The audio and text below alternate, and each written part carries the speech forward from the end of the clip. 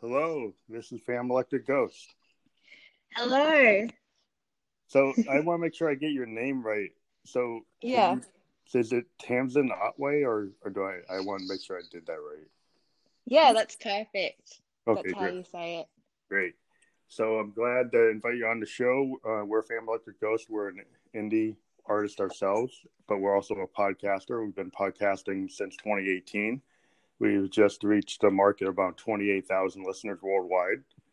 And we're trying to grow that all the time. But we're glad to talk to you. You're in Melbourne right now, right? Yeah, Melbourne. Thanks for having me, by the way. Well, that's great. Yeah, we're excited. We know you have a new release. I guess here in the U.S. it's still not out. um, Yeah. but Fallen Angel, yeah, we done the pre-save for it, and we Uh, listened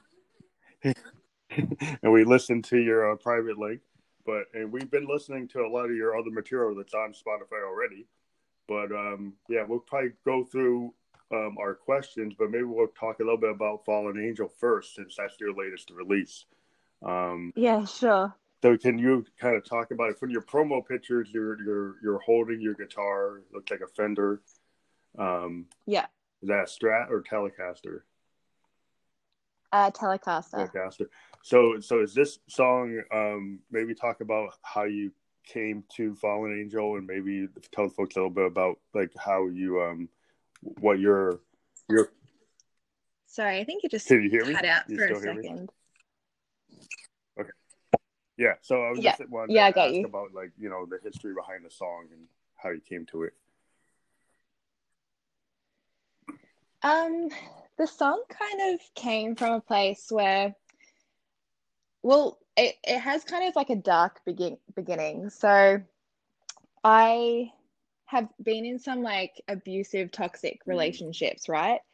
And afterwards, when you kind of put in like a really dark spot, and then you kind of start doing dark things and becoming a dark Mm. person yourself.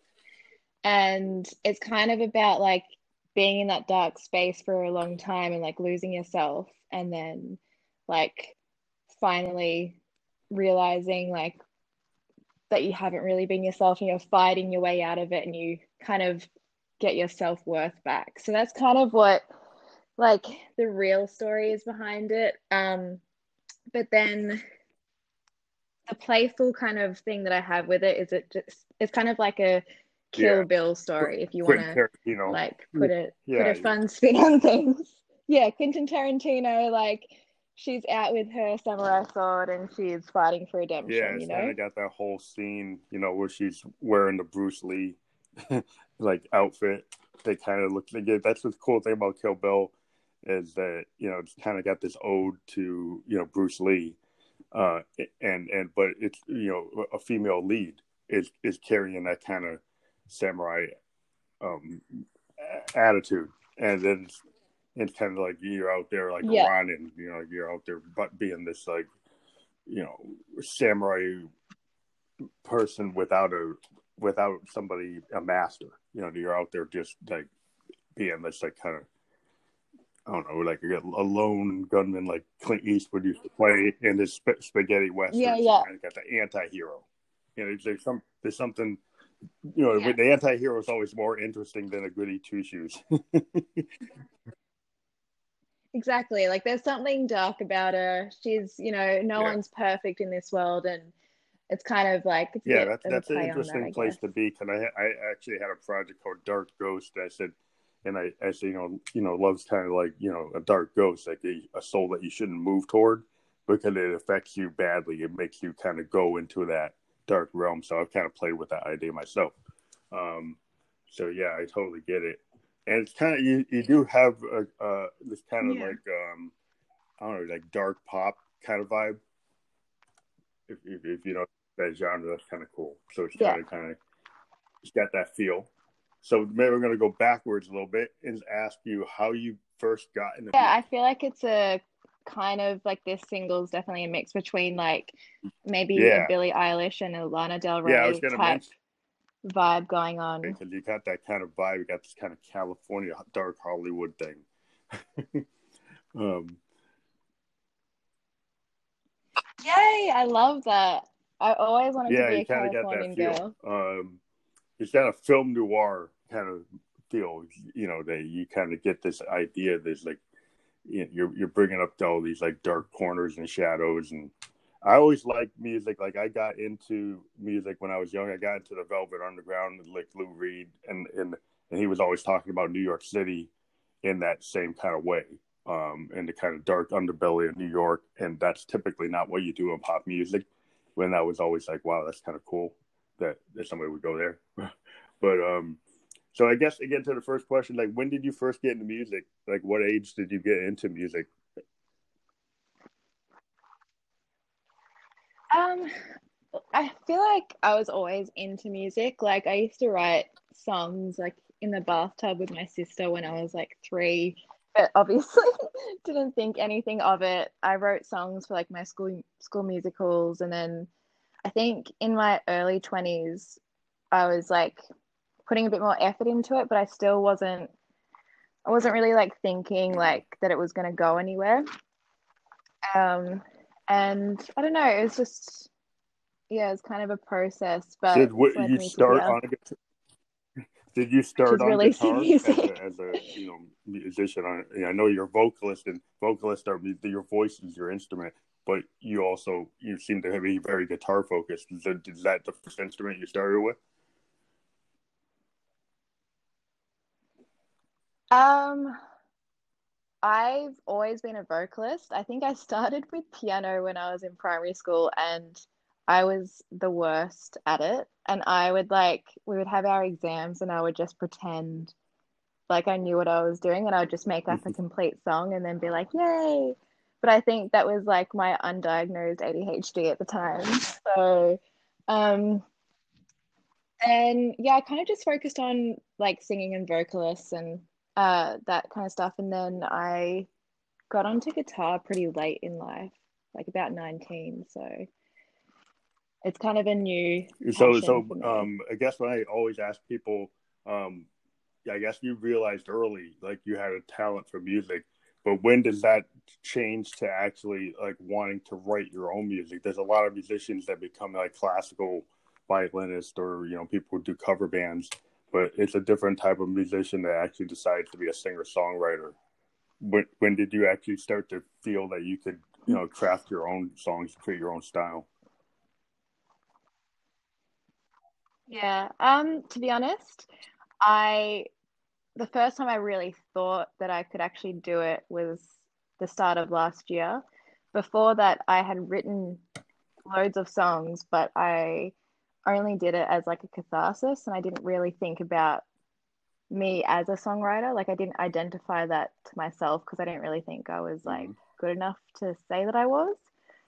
Um, but then last year I kind of just had this like moment where I realized how much I enjoyed it, and I started performing live for the first time, and I was like, I just took it a little bit more Yeah, seriously, because I I was guess. looking in your catalog, 19. Yeah, So because I was looking at your 2019. catalog Yeah. um on Spotify. You had the song "So Sad" that had like 22,000 plays on Spotify. So that song seemed to kick off. So with "So Sad," Yeah. what kind of brought that about? Um, So Sad was um well, that was written obviously from a Mm-hmm. breakup.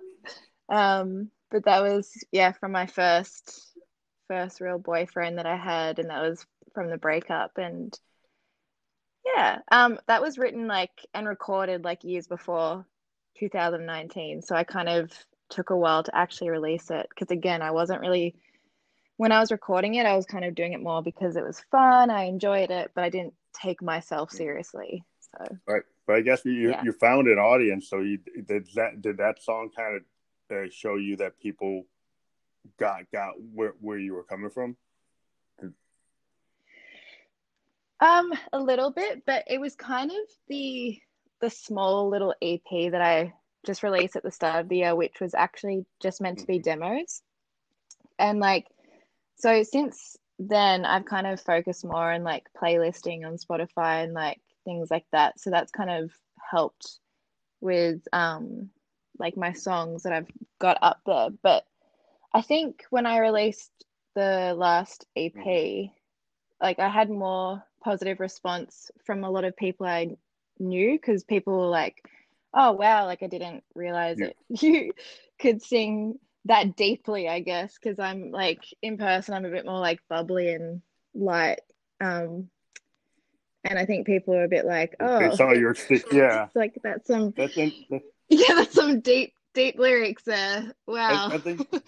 Kind of in a good way and a bad Well, I way. think that's really interesting about singer songwriters because, like, I grew up. I'm in my 50s, but I grew up in the 70s, kind of age of singer songwriters, and it's kind of this idea that when a musician gets that stage persona, sometimes a lot of times it's not their stage persona is not exactly who they are in like real life.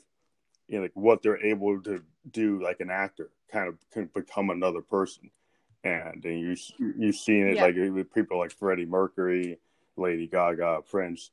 Like if they get on stage, they have this persona that's not what it is when you talk to them, like face to face.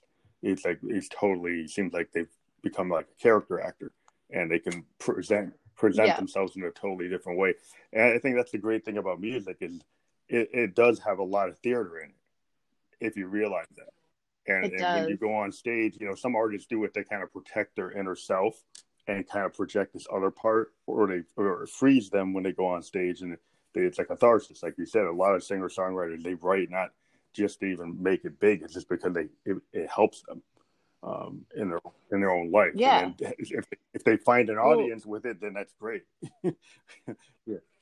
yeah, exactly. That was, yeah, exactly. That was the reason why I started writing was it was a catharsis. It was like fun or it let out emotion. So it was, yeah, it's that's right what you said. So it seems like you name check some of your influences, like Lana Del Rey, this kind of film noir type of thing. Are there other artists that inspired you with your music that you keyed on when you're like crafting your own style?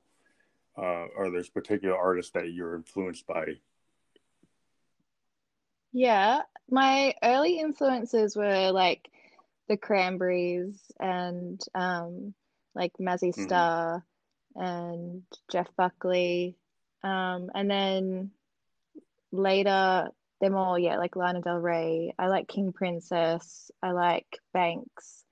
I like Wet. It's like I think they're a New York Mm-hmm. band. Um, but yeah, just kind of like I liked that early like singer-songwriter, like female strong vocalist from like the early 2000s, late 90s.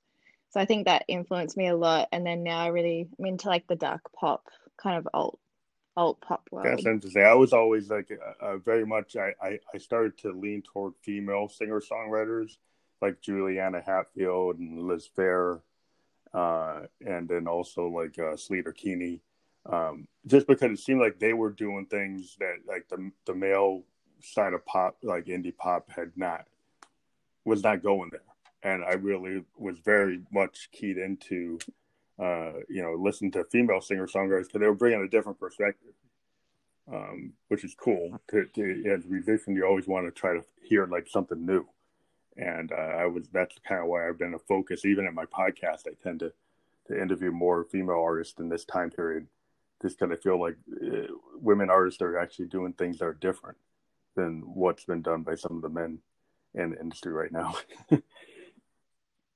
That's so cool. Yeah, I mean, I'm an African American like experimental musician. The bands I like are like Hendrix and Funkadelic, jazz outfits like Coltrane and Sun Ra. So I'm kind of in a category where I'm not trying to do like what's super popular. I'm into like Yeah. more kind of niche stuff, and so I tend to just want to go toward people who are really I want to hear something new. So that's Yeah, you want to hear something yeah, different. yeah. So that's cool. Yeah. So your writing style, if you was going to pin you down, would you say dark pop is your genre, or would you say it's an indie alternative, or if somebody's asking like what category it is, what would you say? I think the category that I'm trying to just, I don't know, focus on, because have had like a hard time trying to like pin down what I want to be and like where I'm going to go. But I think it's mostly alternative Mhm. pop with like the dark pop influences. Yeah, I mean that's the zone I like to be in Yeah. because it's really weird. Like if you say you're electronic, like I'm a synth player, but if I say I'm electronic, a lot of people will think I'm a DJ, and I'm not a DJ. Not that that's bad, but I'm not a DJ. So I think like sometimes it's very important to kind of know like where you are, to know your market, and to kind of know where you're pushing. And it's just interesting Yeah. today. Like there's so many people who are kind of cross genre. There's people who are mixing like elements of hip hop with pop and all Well, kinds of. that's like, yeah, that's the hard thing, isn't it? Because like I feel like the genres now are just so mixed that like, when you upload a song and then you have to pick what genre it is, and you're like, I don't even know Yeah, anymore. Like I'm influenced by so many different kind of genres as well, and like so many different styles of artists that I think music now isn't just like, it's not just like rock yeah, or yeah. like electronic. Like it's got a bit of Yeah, everything, I that's why I think. kind of tag what I do as Yeah. expansive sound experiments because I kind of want to be able to say, well, if I want to pull a little Johnny Cash, if I want to pull a little Dylan and then mix like Trent Reznor with it, that's what I want to do. And that's kind of hard to pin down if you're kind of crossing that far. So you tend to say, well, this Yeah. is experimental because that's what I'm doing. But they want you to try to put you in a category that you're like a DJ. It's like, not really. Because Yeah. I'm using Moogs and Roland hardware synths, so I'm not using like a Pioneer CDJ. And so people get confused. Like I went to New York and they're like, "Oh, you don't just have a CDJ? I have all these road cases." And I said, "Yeah, I got to set up just like a regular band. I'm not just going to come up with my SD card and my CDJ. Like I'm actually going to play." Um, Yeah. so that's different. So have you played live with in Australia? Have you done live shows? Because of Corona, you've been kind of like stuck in lockdown like everybody else. Yeah. Well, I only started doing live shows last year and they were really, really small. Like I started at a little burlesque bar in the city. And then I did some like kind of more well-known but like small venues like the Workers Club, but Workers Club isn't that small, but and then I think it's called Some Velvet Morning in Melbourne. It's kind of like a Hmm. small, cute little bar type spot. And then yeah, this year I'm in Melbourne, so we've been in lockdown. Like we haven't been able to leave our 5 km radius, which is like 3 mile radius outside of our house. Um, so yeah, all of our bars are closed. Like, so I don't know. Hopefully we'll get to play live So soon. yeah, that's been a hard thing for musicians. I've been talking for the last year, or since like not year, but since like February when this really started hit. It feels Yeah, like a yeah. year. It feels like longer than a Yeah, because year. I mean, it's really crazy for me. It's like this year, I finally got an international booker, and I got an agent that could have got me into like London, it could have got me into Berlin, and then suddenly, just when I got them, Americans were like, we can't go to Europe. We can't really go anywhere because our outbreak is so bad. We're kind of banned from everywhere. And so Yeah. it's like, oh great, like finally I got a way to do it, to get out there, and then I can't get out there. So I've been doubling down on like podcasting and doing like live shows from my home studio. Um, have you looked into like online streaming, or has anybody approached you to try to get into like online shows? I would love to. At the moment, it's just kind of like me and my guitar, so I don't feel like it'd be super Mm-hmm. interesting. But I have recently gotten TikTok, and a couple of times on TikTok Live, I've kind of like just gotten on the guitar like spontaneously. So Well, I think it's interesting. Yeah. that's a that's the shows that I've done. Well, I think it's something that a lot of artists I've been talking to are starting to really think about. Like, well, maybe I really got to take this seriously and figure out how to present myself to the streaming world and see if I can get on like like I've been actually, invited a couple times, and I'm in a process trying to set up to be like on like an online like tour. Like there are these now booking agents that know they can't get into the venue, so they're trying to set up like a bunch of indie bands to do like online festivals, and they'll do like Yeah. half hours. Every band gets a half hour, and every band has to stream from their like studio or from some location where there's nobody there or something, but the cameras are there. And yeah, it just seems like, well, given what's going on until there's vaccine, it seems like people have got to start figuring out there might be new ways of doing this. They're even like selling tickets. Like this new one I got set up with has like tickets of like $5, $10, $15, and a bunch of bands are all on. And so there's some people are starting to think that out and say, we might have to start doing that. So it's just an investment in figuring out how do I present myself. Do I get a video mixer? Do I get multiple cameras? Do I try to get some technology to make it more interesting, to put backgrounds on a green screen? There's just a lot of stuff you have to look into compared to like what I normally would do is have to get a minivan and a roadie, or a U-Haul and drive to New York and then stay in a hotel. So if I look at the cost of that versus the cost of buying this equipment and then getting to be on, all these shows, it actually, if I start making money on it, it might work out. It's true. And it does sound fun, but I feel like, I don't know, for me it's kind of just like missing like this, like the sparkle of like getting to play in front of people and like feeling the atmosphere. That's what I Yeah, I definitely think the problem would will be, miss. But yeah, then, the problem yeah, with it is like a lot of bands I've talked to, they kind of feed off the crowd, and and yeah, being a musician, if you can't get that crowd feedback, then it kind of feels kind of dead. It's like, you could get into your song, like as a musician, you can get caught up in your song. So if you kind of focus on, I'm going to try to play the best I can and present whatever, but without that feedback, yeah, you're missing like half the vibe, because you're going to be passionate about what you do, but without being able to hear the audience, feel it and then see the reaction, the musician we feed off of that.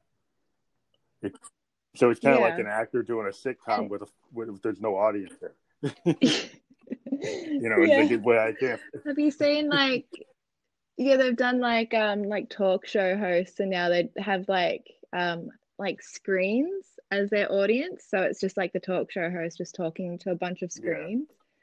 It's just like, oh, how awkward. But I it's don't hard. know. And like It's the it would be way it cool if is. they actually could build a way to get feedback.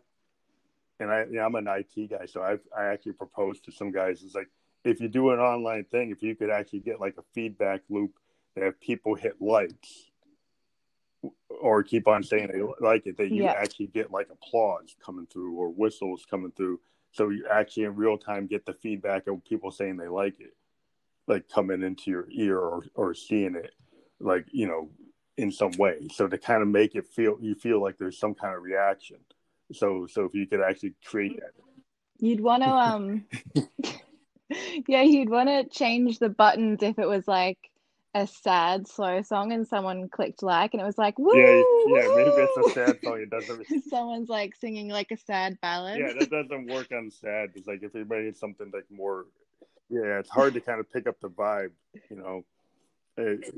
They could maybe do like a breath, like a ah. Yeah, I don't know. It's hard. If you're trying to create some Yeah. virtual world, it's like the VR world might be better. Like if you could suddenly get everybody's webcam, and then somehow in the VR world you see like 1,000 like little pictures of everybody from their webcam, you know, suddenly showing up like on a screen that you can see, and then you see the audience reaction. I mean, it's just a way to get the feedback. I mean, Yeah, if that'd you be had something cool. like that where you're kind of in this VR world and you got the VR thing on, and you actually see all your fans kind of, and you see their faces and you see them getting into it. That might be more. That's why I was leaning towards something like that, because then it's a lot. I don't know how many artists have VR because that's expensive. Most people don't have it, so Yeah. then that's like, oh yeah, But I think it's definitely a good idea. You should definitely get onto that, I Yeah, I think. think it's something that, if this goes on for years and years, then we're gonna have to go there. But so what do have you started to like collaborate with other artists, other than like producers? Have you started to like say, okay, I want to work with other people and kind of, build like a full band or a connection with another artist, or are you focused primarily on your own act? I think at the moment I'm focused on my own stuff. I'm still trying to like make my own way into the world, but I've definitely been thinking a lot more about like collaborating recently. But again, like I haven't like really like thought of anyone. I've kind of just been more open to it. So like when I see people from like Melbourne pop up, like I'll look into them just because it would be a lot Mm-hmm. easier if it's like local. Um, and in regards to like a band, like hopefully when we can actually start playing live again, I'd love to kind of start creating like something like a little collection of people to like come along with me and like I get to know them and they get to know me and we play live together. Like that would be Yeah. a cool thought. But yeah, at the moment it's just me. So you do a collective. Would you have a backup band for your work, like a full band that represents your songs like live? Well, the new song that I have has a bit of like trumpet and saxophone in it. And I would just like love if I could actually have that Mm-hmm. live. Like that would just be like so much fun, I think. But then it would depend if I like had more songs that had No.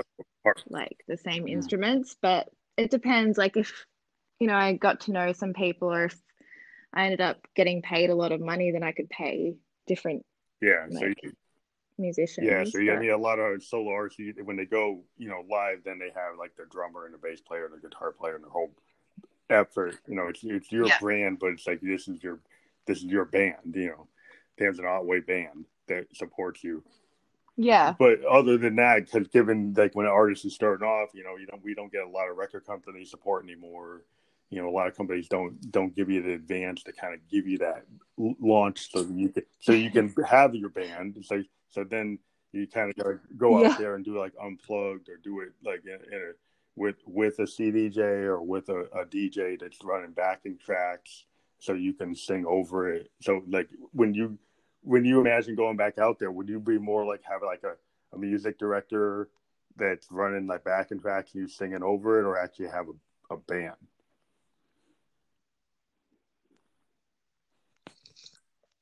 I want to put it out there that I'll one day get to play with a live band. I think I'm gonna Mm-hmm. say that. But a lot of artists, like I've seen a bunch of artists, like in the last year that I've been talking to, they actually go out with like just like a music director or somebody like a DJ with a laptop and like Pro Tools and maybe some kind of MPC or like grid based controller, and then that's how they present themselves when they show up on stage in their home. Well, that's probably my more realistic way of doing it. Like when I do get to play, it'll only be small venues anyway at the moment. So it will kind of just be like a little laptop or whatever. But I'm just kind of putting it out in the universe. I just want to be on a stage with like a band with the sax and the Yeah, trumpet yeah. player. And I just want to like, yeah, really jam it out. Well, I grew up, like I said, I'm a child of the '70s. So when I went to see music, I go see the Allmans. I saw the full band. I go see the Who. I see the Grateful Dead. I see Funkadelic, and I'm kind of like, even though I play electronic music, like I play Moog. I don't play CDJs. So I've always been more of like I like to see a live band play because I like that interaction, like you're talking about, and I like the improvisation. And like I don't necessarily want to hear somebody play exactly note for note their song. I kind of like it when they deviate a little bit. Like I used to see Dylan, and he would do "Tangled Up in Blue" with different lyrics every time he did it. Every time he did it, he never did it. There's like four different versions of it, and if you see him, he would actually Yeah, change the lyrics, and he actually had like multiple versions, and whatever he felt like, he would actually change the story and change parts. I And I like think that. that's really cool. But then today, you got a market where a lot of people were like, they don't like that. Like if a modern band goes on stage and they take their pop song and then they change a whole section of it, people are like, what? They want to hear exactly the way it is. And I'm kind of like, well, that's kind of like not what music is about. At least for me, it's like I like to see an artist reinvent themselves sometimes. You know, if they feel like it because of an emotion, they change it. And that is okay Yeah. because it's like it's art, you know. I think like yeah, I totally get you. And I think a lot of pop stars now do that. But if you think about like I've the most watched like things that I've watched on YouTube when Lady Gaga does she'll be at like at her concert and she'll do one of her songs, but it'll just be her and her Mm-hmm. piano. And like she tends to change it up a little bit when she performs live, but I guess like when you're that big, you Yeah, can yeah, she pretty can much do do it. whatever you Yeah, I want. think like some of the bigger artists will do it, and but yeah, I think some of the people today are kind of one of the problems is if you're kind of like running off a main stage, or you're running off your Pro Tools, you're kind of limited. If you're backing tracks, you're kind of tied to your backing tracks, and Yeah, so if you do a exactly. show and you're set up like that, and you don't have a really good musical director that can kind of vibe with you, like if you got a musical director that can actually run the clips in a different order or change it up, but if you got a guy that's just like he's locked into it and he can't really change it, then you're going to be kind of stuck with the song as it was written. um and so it depends, how inventive you get. I mean, I see everybody in lockdown doing lots of unplugged versions of their stuff, so it's necessarily changing because they're not doing the full version. But it's just Yeah. cool to have that kind of the age when when people could go see the Grateful Dead and like every night they're doing, or Pearl Jam is famous for doing their concerts, and Eddie Vedder would just change it up like all the time. Like he just constantly changes the Pearl Jam songs. He just has a habit of doing that. And Pearl Jam fans will actually go to Mm. multiple, like they'll go to like they'll be on tour and they'll do like 3 dates at the same venue, like Friday, Saturday, Sunday, and the fans will go to each show because the way he's changing it. And so it's like worth going to all three shows because he changes it up every show. Yeah, I love that. And so that's kind of like where my head's at. I would, I'll go follow Radiohead or Pearl Jam because they're or Wilco because bands like that are still doing that.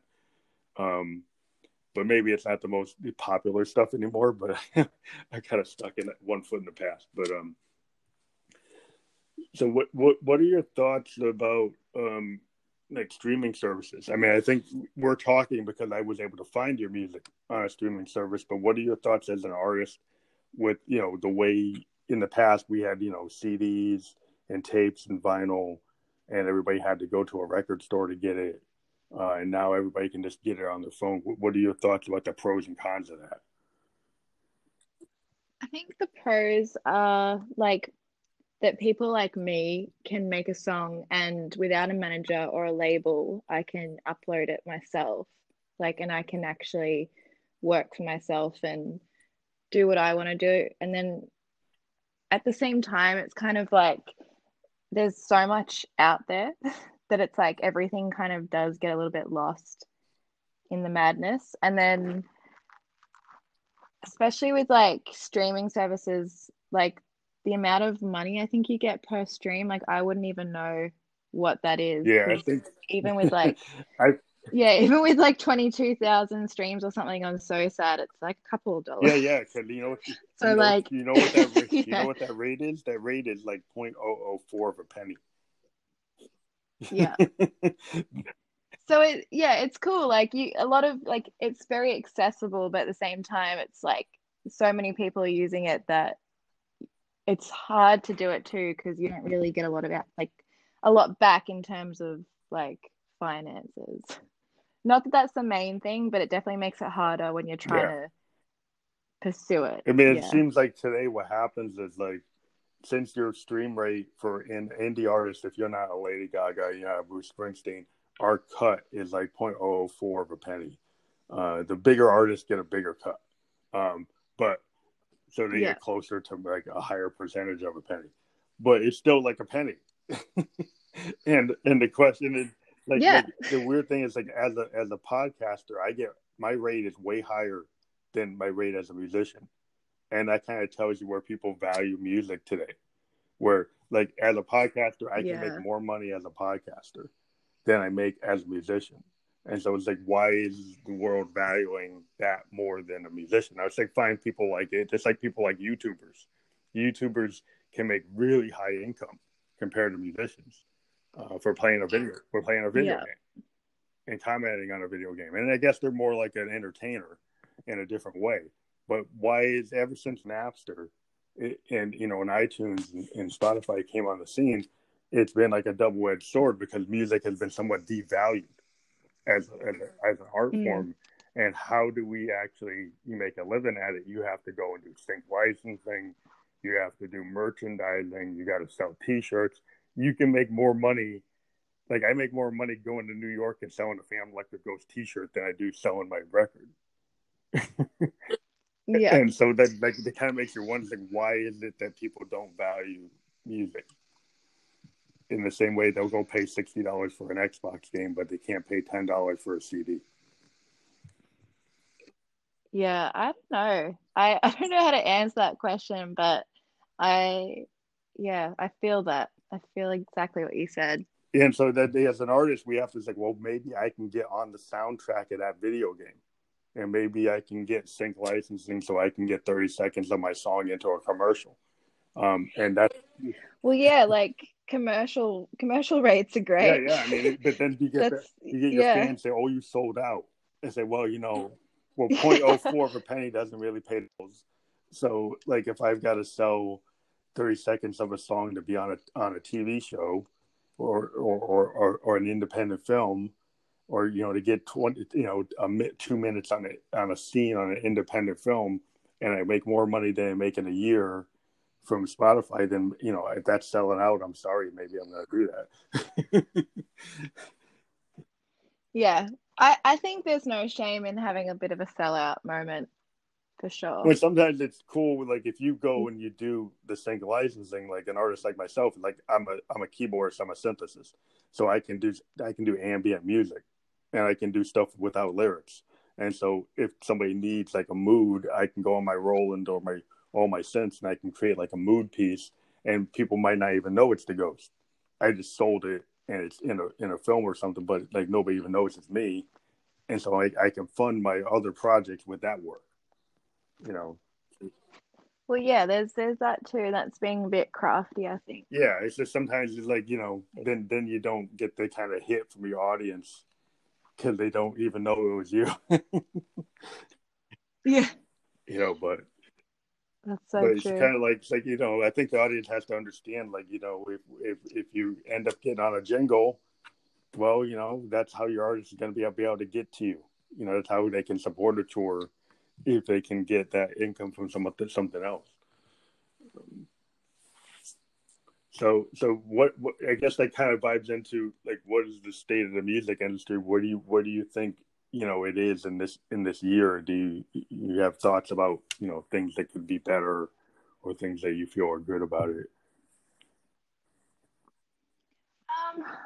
No, it's a bit tough right now. Like even with like TikTok, a lot of the time, like someone might have their song uploaded to TikTok and then people will just cut it up and change it and kind of like DJ it on Yeah, the app, but it gets no, it can get no credit for the song that it was actually taken from.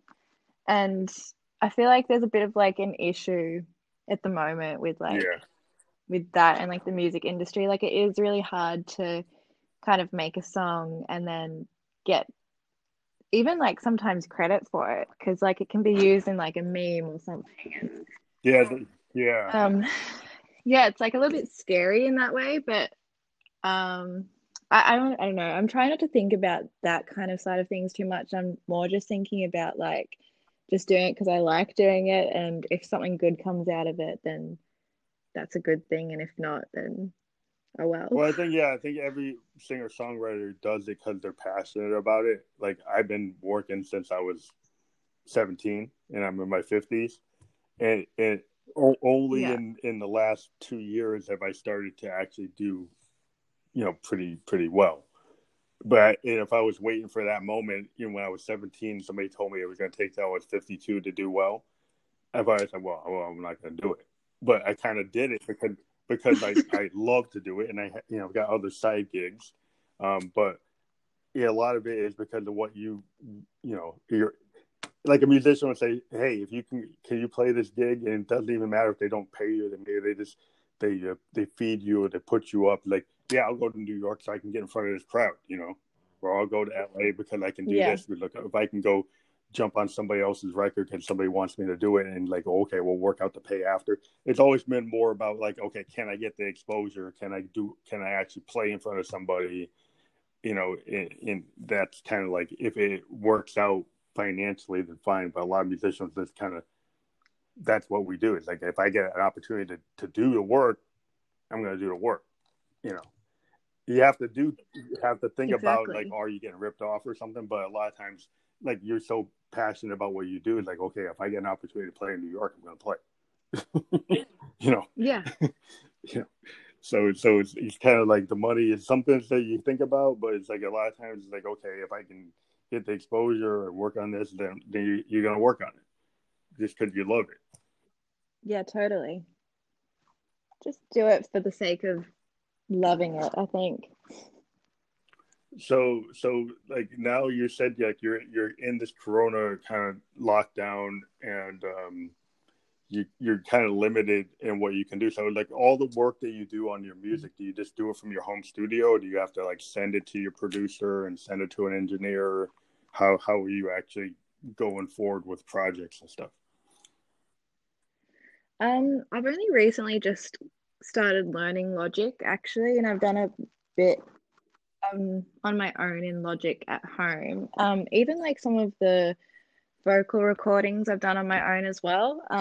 But then I've worked like before we had a lockdown, I was also working with a producer, Tobias Priddle, and that was on this next single, Fallen Angel. And so we'll kind of, it's like that was a home studio as well. So it was more like homely kind of vibes, nothing like, no like Big big studio. studio spaces. Yeah. And then the mixer was in Sydney, so we just sent it to them. But it's a cool thing today with the modern technology is like you don't have to go to Sunset Sound or Olympia or Electric Lady or all the big old studios that everybody had to go to get a sound. Now, Yeah, you can pretty much do all that in your yeah, home. yeah. Pretty much. Yeah. I've had a home studio set up for the last 5 years, and in some cases, like I've sent stuff to producers where they went and used their studio instead of mine because they had like maybe a Neve board that I could run through, so they could run something through and get better sound because they're using better processors, um, and preamps and all that. But yeah, a lot of times, for what I like to do in terms of indie kind of lo-fi music, my home studio can do it, and I know I can run through some things and pretty much get it to where I want it to be. So I noticed that a lot of artists are really doubling down. You know, everybody I've talked to since February is saying, "Well, I'm learning more about Logic, or I'm learning more about Ableton, or I'm learning more about MainStage." They're all kind of, because of the situation. It's like, okay, I'm gonna really take it serious, and I'm gonna learn some of this stuff so I can keep on recording. Yeah. So Yeah, and it was like I even surprised myself, I think, because I always thought like I could never learn how to do that. And yeah, I've just been like I used to more like write songs on my guitar, and then now I'm just starting songs in Logic. So it's kind of like changing up my songwriting a little bit as well. do you find that because you're doing that now, you're saying, well, now I can bring some violins in, or now I can bring some horns Yeah. in, or I can bring these pads in, or I can bring samples in. I can use clips. I can start to be like, the way George Martin was with the Beatles. So you get the difference Yeah. between like Help and Sergeant Pepper's. Is suddenly like Help is kind of like the band just being straight, recording in the studio like a band, just sequentially or like all together. And then when you get the Sgt. Pepper, you suddenly, okay, well, I can use backwards tape. I can use all these weird, overlays and start looking at music like a canvas. Um, Yeah, it's definitely opened things up for me. It's a lot of fun, but at the same time, you can go way too far with it. Like you can just get a bit too like yeah, I weird guess. and like kooky, and then you're like, hang on, what what is the song? Like, what am I doing? I've just got like a weird horn sound coming in here now because I did this at 2 a.m. and then this part I did at like 10 a.m. It's just acoustic guitar. But it definitely it's made it interesting and good, but I like definitely know at times I can get a bit too carried away with it. Yeah, I think it's kind of like how far do you get into that Phil that Phil Spector wall of sound? Because like the problem with like multi-track recording is like you can deviate from the honesty of the original demo. And so like my kind of test is if I go back and I look at a project and suddenly I got like 24 tracks on something I started that only had four. And if the original 4-track version is more honest and it sound, it really is a better track. Even though I did all this work Mm. to make it have 24, I'll make a decision that you know what the thing that the demo is actually is closer to the truth. So I'll actually release the version that's closer to the demo than the one that's got so much work on it. Oh, that's so true. I feel like the demo is always so close to your heart, and then when you like whenever you start working on it or like get it mixed or whatever, you get it back and you're like, oh, this is so different to what I like originally thought the song was going to be.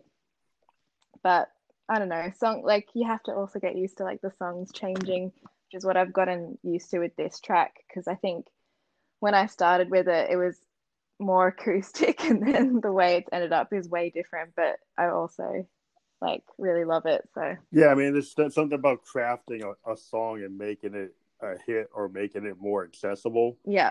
So it's like I mean, if all that crafting, makes the song like a better song, and it's just tighter and if it's a fully finished work versus the kind of spontaneity of the original. Hmm. It seems like that's why you always get these archive collections Yeah.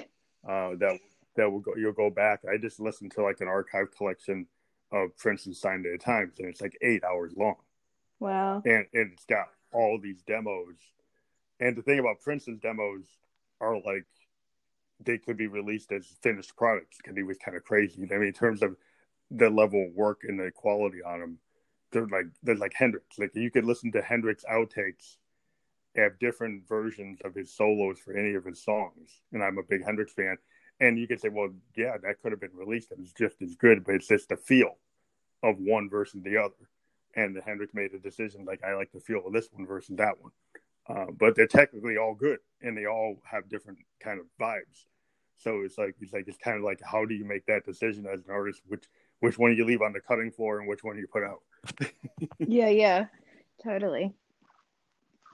Yeah, it's always interesting. So, do you have like friends listen to your music and kind of give you an opinion as to which version you should put out, or you would kind of make that decision yourself?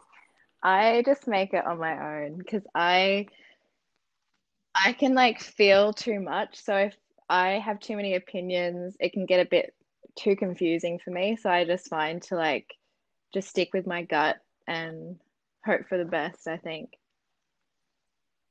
I think it's a good way to do it because, like, once music is very personal, and if you bring it to all I have one best friend that I have listened to stuff from time to time, and sometimes I listen to him, and sometimes I don't. I would say probably like 90% of the time, I am informed by what he says, but I'll still go with what I think I want to do. Um, but it's like, yeah, it's interesting. Like some artists like want to have more feedback, and other artists are like, I know what I want. Yeah. You know, it's kind of a personal thing because like your music is like like some people like Prince used to call his music like his children. They felt like, yeah, he actually said it in interviews. Like I feel like the songs are like my children, so he felt very close to him, and he's very kind of protective of him and had very, strong opinions about how he would, perceived or what he was going to do with him, which was interesting. But yeah, I mean, artists can kind of go all different directions with that kind of level. But Yeah, I think a lot of artists get really like connected to their work, and it's hard to sway them once you start working on it, I think. yeah, because I mean, you could work on something and you really like. I think like your favorite song in your own catalog usually is like wildly different than what your fans' favorite song Yeah. is. Because you have like a personal like time that you put into something, and that might be like where this is the one that really pulls my heart, but my fans like this one, and then that sometimes becomes like the core thing, and like if you got a song that becomes number one, and your fans love it, but you're like after a while, you're like, well, I really don't like that song as much as the fans like it, and I'm kind of here, and my fans are there. But I guess I got to keep on playing that because that's what the fans like. Yeah. But I think as you get to be popular artists, they run into that issue where they've got like this one song that they got to play all the time. That after a while they really aren't into it, but they kind of got to do it because it's like paying the bills and what the fans Yeah, want. yeah. Man, I guess everybody would love to be in that situation when you're an indie artist. It's like, well, I'd like to be there. Yeah. Okay. So it's like when you see the bigger artist playing about it, you're like, well, I guess that's a good problem to have. I know, right? Wouldn't that be nice? It'd be a good problem to have. It's like, oh yeah, everybody's sick of Hotel California. Everybody's sick of like, Freebird. But that's why you got the fans in the crowd.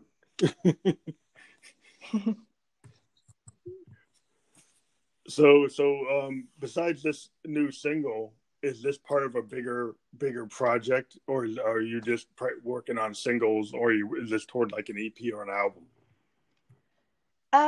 I think I'm just working on singles just because singles are way easier to kind of market at the moment in like the current climate. But I'd love to do an album, but it just takes a lot of time when you're independent.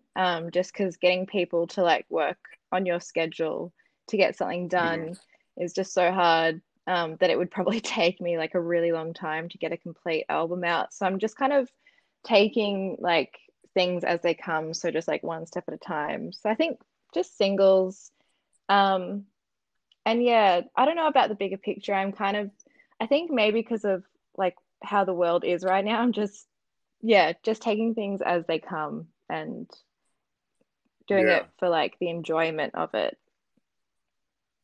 Yeah, I think singles, like the way the market is on the streaming services, is like the best thing. The only thing I like about like EPs or albums, like the one thing that I noticed, at least in the States, is if you take like an EP and you put it on vinyl or you put it on tape in a small batch of like 500 or 1,000, and then you go to New York City and you play a gig, you can sell all those, and you can sell them for a pretty good amount of money. And you actually, even though it's a small batch, you can actually make more money than you make streaming.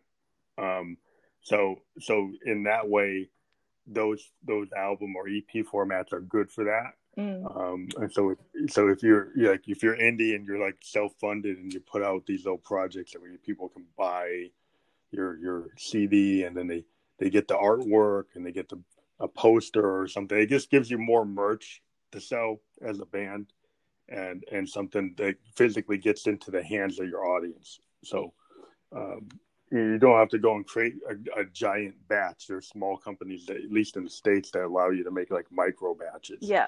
of stuff, so it's actually possible to do. Um, but it was dependent on being able to tour. Yeah, true. and with and I have not been as successful on my website selling that stuff than if I go to New York or Boston, I was able to sell it because I was physically there. So I've been kind of holding off, and and doing what you're doing, like singles, just because you physically can't get to the venue. Yeah. Yeah, this has been really cool to talk to you, and I wish you a lot of luck with the new single, which we'll get in the States, I think, tomorrow. Yep. Yeah, Um, it comes out on the and so 18th, like worldwide. So I think it's different with different time zones. But yeah, thanks for having me.